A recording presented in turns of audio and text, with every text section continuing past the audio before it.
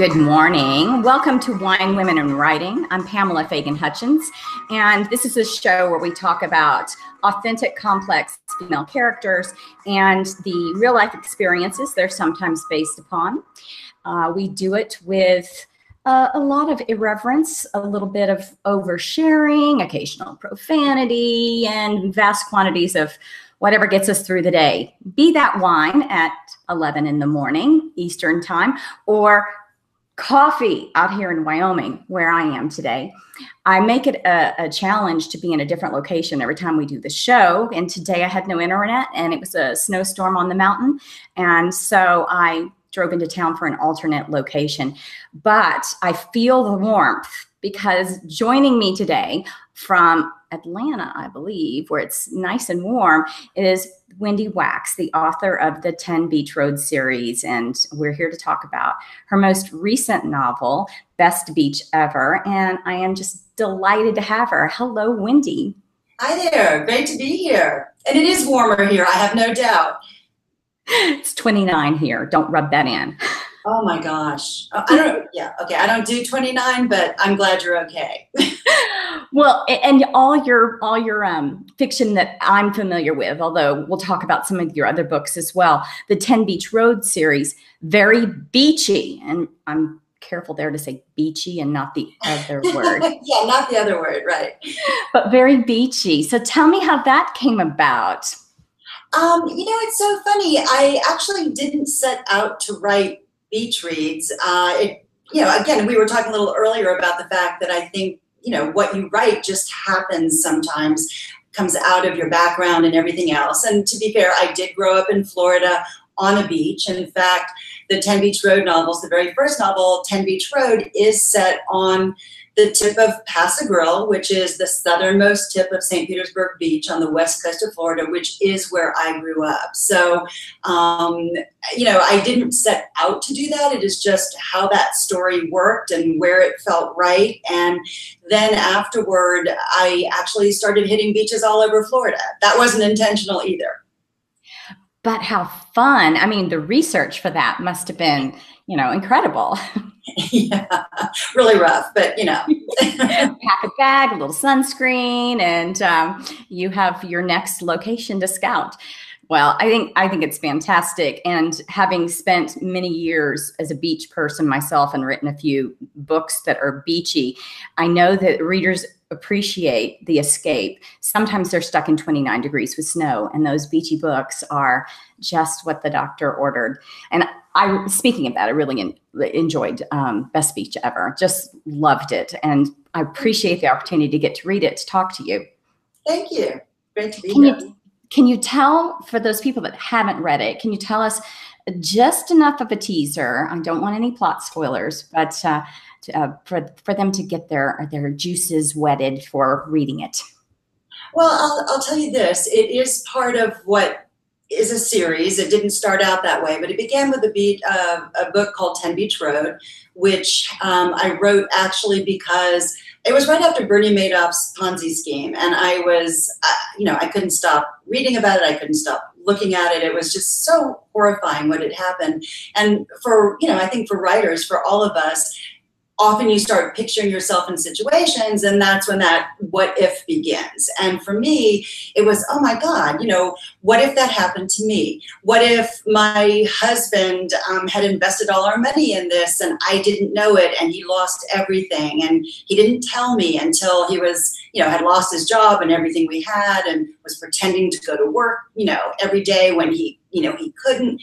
And what if when I found out, he couldn't deal with things anymore and I had to step up and save our family and our life as we knew it? Or, what if I'd grown up on my father's construction sites after my mother deserted us and everything he had built all those years for us was lost in this Ponzi scheme? Or what if I was, someone who pulled myself out of poverty and became this famous dating guru and A-list matchmaker, and the person who perpetrated the scheme and stole everything I had was the younger brother that I had raised? And that's where the characters from 10 Beach Road came from, Madeline Singer, Avery Lawford, and Nicole Grant.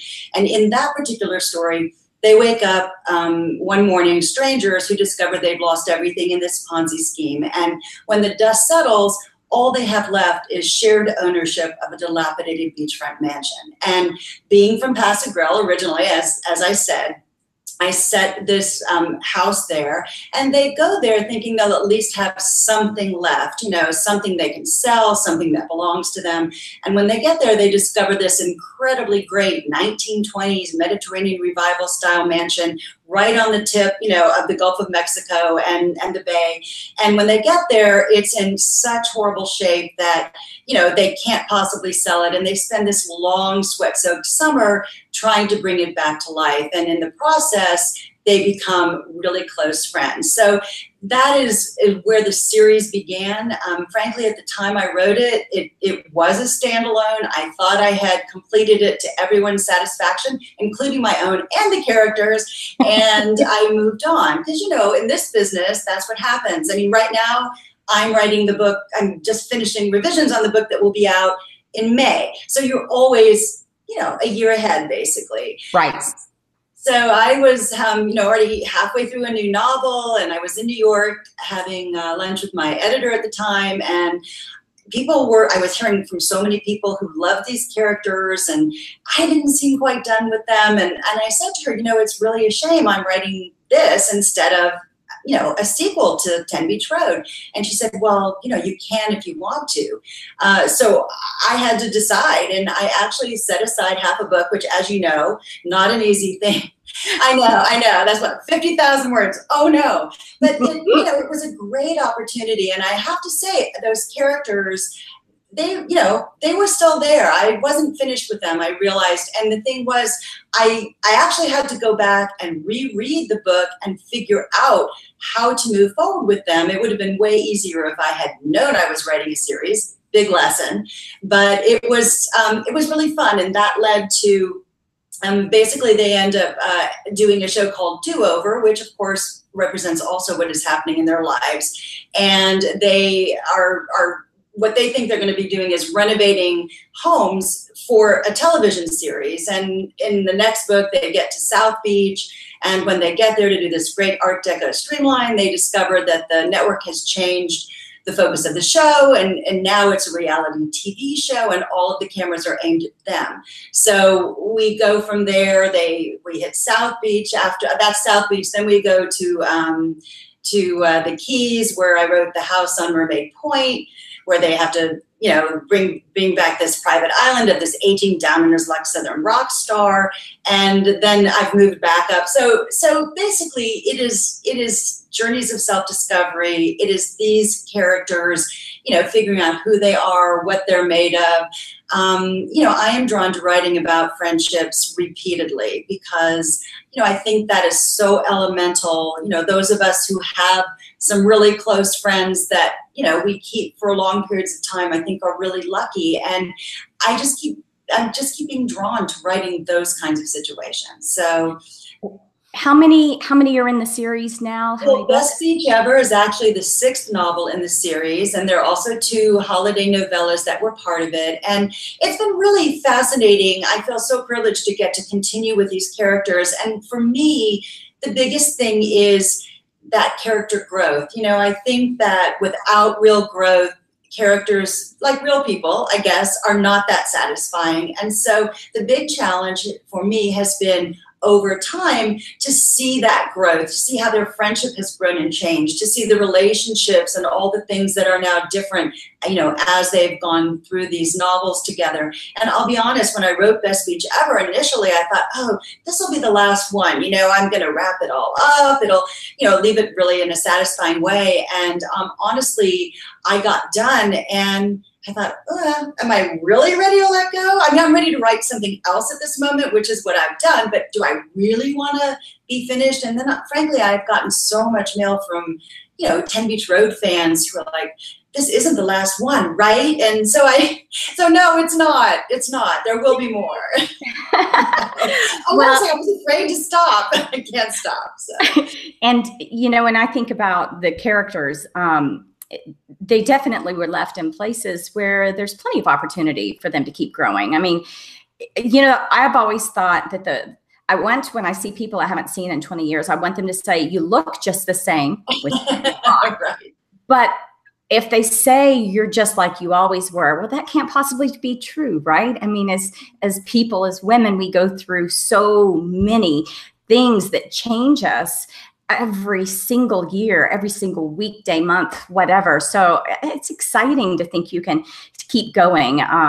I especially want to see where Bitsie goes, because as you started by saying, you know, the genesis of some of the ideas and what would it be like to have somebody that you thought you knew betray you, and everything you thought you had be gone, is terrifying to, you know, to think that the person in your relationship could do that. So for me, that's just really rich fodder for continued growth for her. There's been a lot of, there's a big evolution, I think, in the course of these novels. And Bitsie actually comes to the story and the friendship later. She's someone who appears in the first couple of books in a much smaller role. She was actually someone who Nicole Grant, when she was a matchmaker and dating guru, she actually matched her up with her husband. And it had appeared that they had had a happy marriage for quite a long time. So she appeared in a few novels, but it isn't until I think it's Sunshine Beach when she really, you know, things change radically for her and she ends up being a real part of the group. And in this book, her story and, you know, finally trying to bring her husband to justice is a big part of that story. In this one also, Madeline Singer, who has evolved over the years from an empty nester who, you know, has been in a long marriage. I don't want to spoil anything. That's the hard thing. But you know, who has her life circumstances have changed very much over the years. And she is going on tour with William Hightower, who was the owner, who is still the owner of Mermaid Point, the private island near Isla Morada, which they, you know, brought back to life against his will pretty much. So, you know, there's a relationship with him. All of the characters are dealing with new and different things. And Nikki, in fact, not to ruin too many things, but she becomes, you know, a mother for the first time of twins at 47, which was, I must say, kind of fun to write. Ouch. Yeah, I mean, you know, her life is, I think that's what's been really fun to write, is it changes in so many different ways. That's really do. So yeah. As a yeah, the journey has been is a something woman, which I'll put the blank, fill in the blanks for you, 51-year-old woman. I love reading about someone getting their sexy back at this age, or something that I would never want to go through, like having babies at this age. Yeah. You know, it's better than having it happen to you in real life in some respects, and in others it's, oh, I could so do that. It's one of the things I think that's most satisfying about your books. You get this broad range of experiences with these friends, and some you can relate to and some you're horrified by, and some break your heart, and you get all those big feels in one package. Thank you. Well, Madeline Singer, you know, who in essence ends up having a relationship with a rock star in her 50s. That was, for me, the ultimate fantasy that I wrote. In fact, I fell in love with, you know, Will Hightower as I was writing him. And yeah, my characters tend to skew, they're older women, although, you know, there's Kyra, Madeline's daughter, who's 25, 26, 27, and she's a very big part of the story. In fact, in this book, her son, by a famous celebrity, is now going to be, as a 4-year-old, in the movie, his father's first directorial debut, which she is not happy about. But we follow her story as well. But, you know, Madeline Singer and Avery's in her late 30s.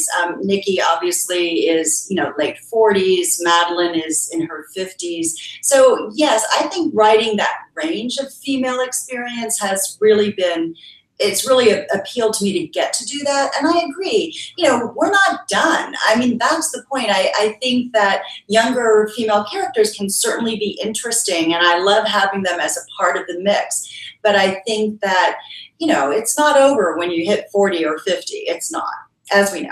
Well, I don't know how old you are, so I take that back, but I'm just saying. 51, but it isn't. And Personally, you know, I like you. I enjoy including younger characters. I enjoy the younger women in my life. My daughters are in their 20s. One just hit her 3-0, but they're younger women, and I think they're fantastic. But I'm most fascinated by maturity and how that mixes with the different generations. One thing that when I've been reading your books that I wondered about, just because I'm nosy, is are you part of a big lifelong friend group like the characters in the 10 Beach Road books? Well, no, I'm not, to tell you the truth. I mean, I have some very close writer friends. In fact, I have been critiquing with Karen White for 21 years, longtime friend and critique partner. Susan Crandall, who's a wonderful writer also. She's in Indiana, so we do this mostly online at this point and have retreats once a year. So they are, you know, they are that for me, but I haven't known them forever. I mean, I met them when I moved into the writing world after another career. So yeah, I was shocked when I realized, Karen, what we've been critiquing for and published basically for 21 years. It's sort of shocking to me that all this time has gone by. And so, yes, that relationship is so important. I mean, I think we are there for each other.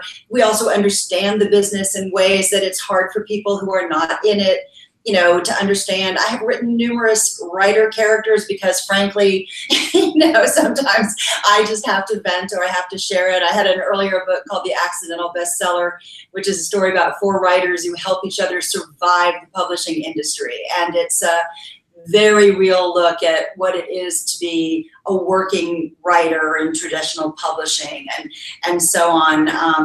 I've always said the names have been changed to protect the innocent, but, you know, I hope there are people in New York who have recognized themselves, because pretty much everything in that book, it's exaggerated, but pretty much everything in that book has happened to me or some other writer that I know. In fact, the book I'm working on right now has a writer character. Again, I'm sort of drawn to that as well because someone needs to speak for us, I think. But to the friendship thing, no, I mean, I have to tell you the truth. When I meet people who, you know, had really close friends since they were in elementary school or high school or even college, I'm sometimes really jealous. I do have friends now who I feel that, you know, I feel that with, and I treasure it. But partly I think I'm drawn to writing this because I don't have as much of it as I want. And I actually think, listen, women are like the strongest human beings on the planet, as far as I'm concerned. You know, I'm sure I'm preaching to the choir at this moment, but, you know, we often are, you know, I can't think of the right word, but, you know, our families depend on us. I think we're tough and we get through things when we have to. When the world falls down around us, there we are. And that's, of course, when when we're so grateful to have real friends to turn to. And that is what I write about. They're not always people who've been friends forever, but that friendship, that support system, just so important. And something I'm really, I don't know, someday I may get tired of writing about this, but at this moment, it's hard to imagine not doing it. Well, we were talking earlier about a friend group that you wrote about, and I believe she's represented by someone behind you. Do you see the tell us about me? I don't think she wants to be my friend, but yes, I wrote a book some time ago called While We Were Watching Downton Abbey, and it really came about because of my addiction to that show. I think that was the first thing I ever binge watched because I had missed the first season, and I kept hearing about it and all of that, and then I watched, and really I was locked in a TV room for long periods of time, and I was just completely hooked. And so in this case, I thought, oh, this is so cool, and I knew so many people, and women especially, who just loved the series and the characters and all of that, and I started thinking, wow, wouldn't it be cool to be able to write something that, you know, that involves that, or that it's the thing that brings the characters together. And so I did do that. They all live in a fictional high-rise in Atlanta.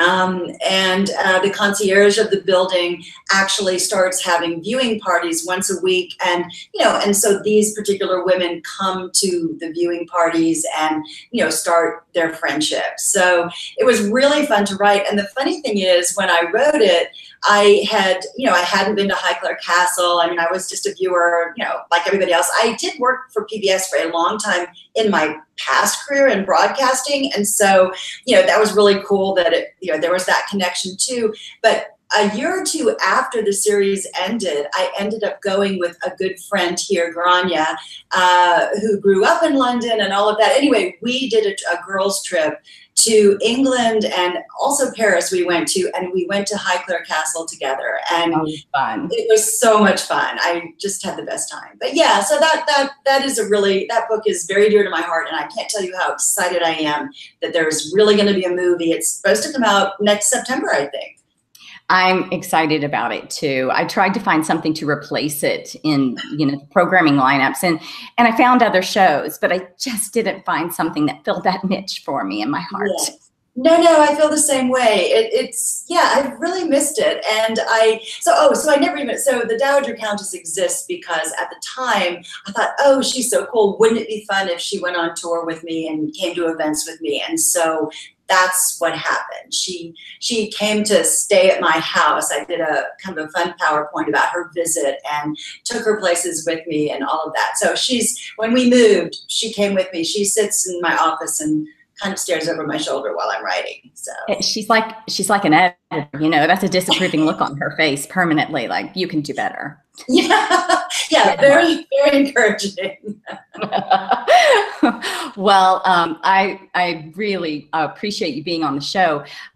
Before we start to wrap things up, I want to be sure that people know where they can go to find out more about you, where they can meet you, other books they can pick up. So if you could give your most favorite place for people to go and look for you, that would be helpful. Well, I'm certainly on Facebook and all social media. And my website is authorwendywax.com, because I will tell you there is another Wendy Wax. She writes children's books. We discovered each other when we were first being published and setting up websites, and it turns out that we are related to each other and never knew each other. Is that bizarre? Yes. That is totally bizarre. Oh my gosh. And she got to wendywax.com first, but we discovered through emails that our grandfathers were brothers, and we had never met each other, never knew each other. Our husbands are both named John. Our mothers were both named Elaine. It was wild. I met her on a trip to New York. So it's authorwendywax.com. That's the only reason I'm telling that whole story, is so you will, if you get somewhere and you see even firefighters go to the potty, that is not my book. Okay.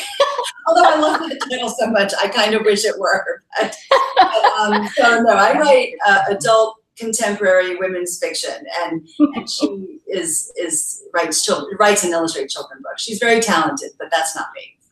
So what's the next book you have coming out, and when? I'm working, I'm actually, as I told you, I am so close to finishing revisions on a book that'll be out in May. It's called My Ex-Best Friend's Wedding, actually. Great title. And it's a story about two former best friends, the woman who mothered both of them, and the wedding that could either bring them together or tear them apart forever. And it's also set in New York City, actually, and in the Outer Banks, which was a place I had never been before and am madly in love with now. So that's due out in May. Ah, that sounds fun. I look forward to that one. I love the Outer Banks. I stopped there on a kind of a hiatus during a book tour. And if it just hadn't rained the entire time I was there, I probably never would have left. It was fantastic. But yeah, it's really incredible. I grew up on the West Coast, and on the Gulf of Mexico, and it's so tame compared to what you find there. Anyway, it was fascinating. Well, and so much great fiction set there as well. So what oops, hold on here. I was going to play this is the live video thing we were talking about earlier. I was going to play my outro music, but I couldn't find it. So pretend this really cool music is playing now while I tell you. It's awesome. Okay. Yay! While I do the obligatory announcement that this has been a copyrighted production of Authors on the Air Global Radio Network and is solely owned by the same, well, I hope you'll join me for more of these shows where we talk with authors about their great female characters. And I also do want to throw in, because we didn't talk about wine in this episode, that there was a lot of wine drinking in Best Speech Ever. I was glad to see. Oh, yes. Oh, yes. Wine is important. I would be drinking it right now, except it is 11 in the morning and I still have to work. But other than that, I'm a big fan of wine. Just saying. I mean, they're going to have to start having these shows on the weekend or in the evening. So but by the end of the show. That thing would be awesome. Yeah. We could have a wine club. It's just turn it into a wine club. Okay. Sounds good. Well, you'll have to come back for that. Well, everyone, thank you for joining in. You're going to have to go out and pick up Wendy's books. They really are a delight. And until next time, I'm Pamela Fagan Hutchins, and I'll see you on Wine, Women, and Writing. And Wendy, best of luck to you. Thank you so much.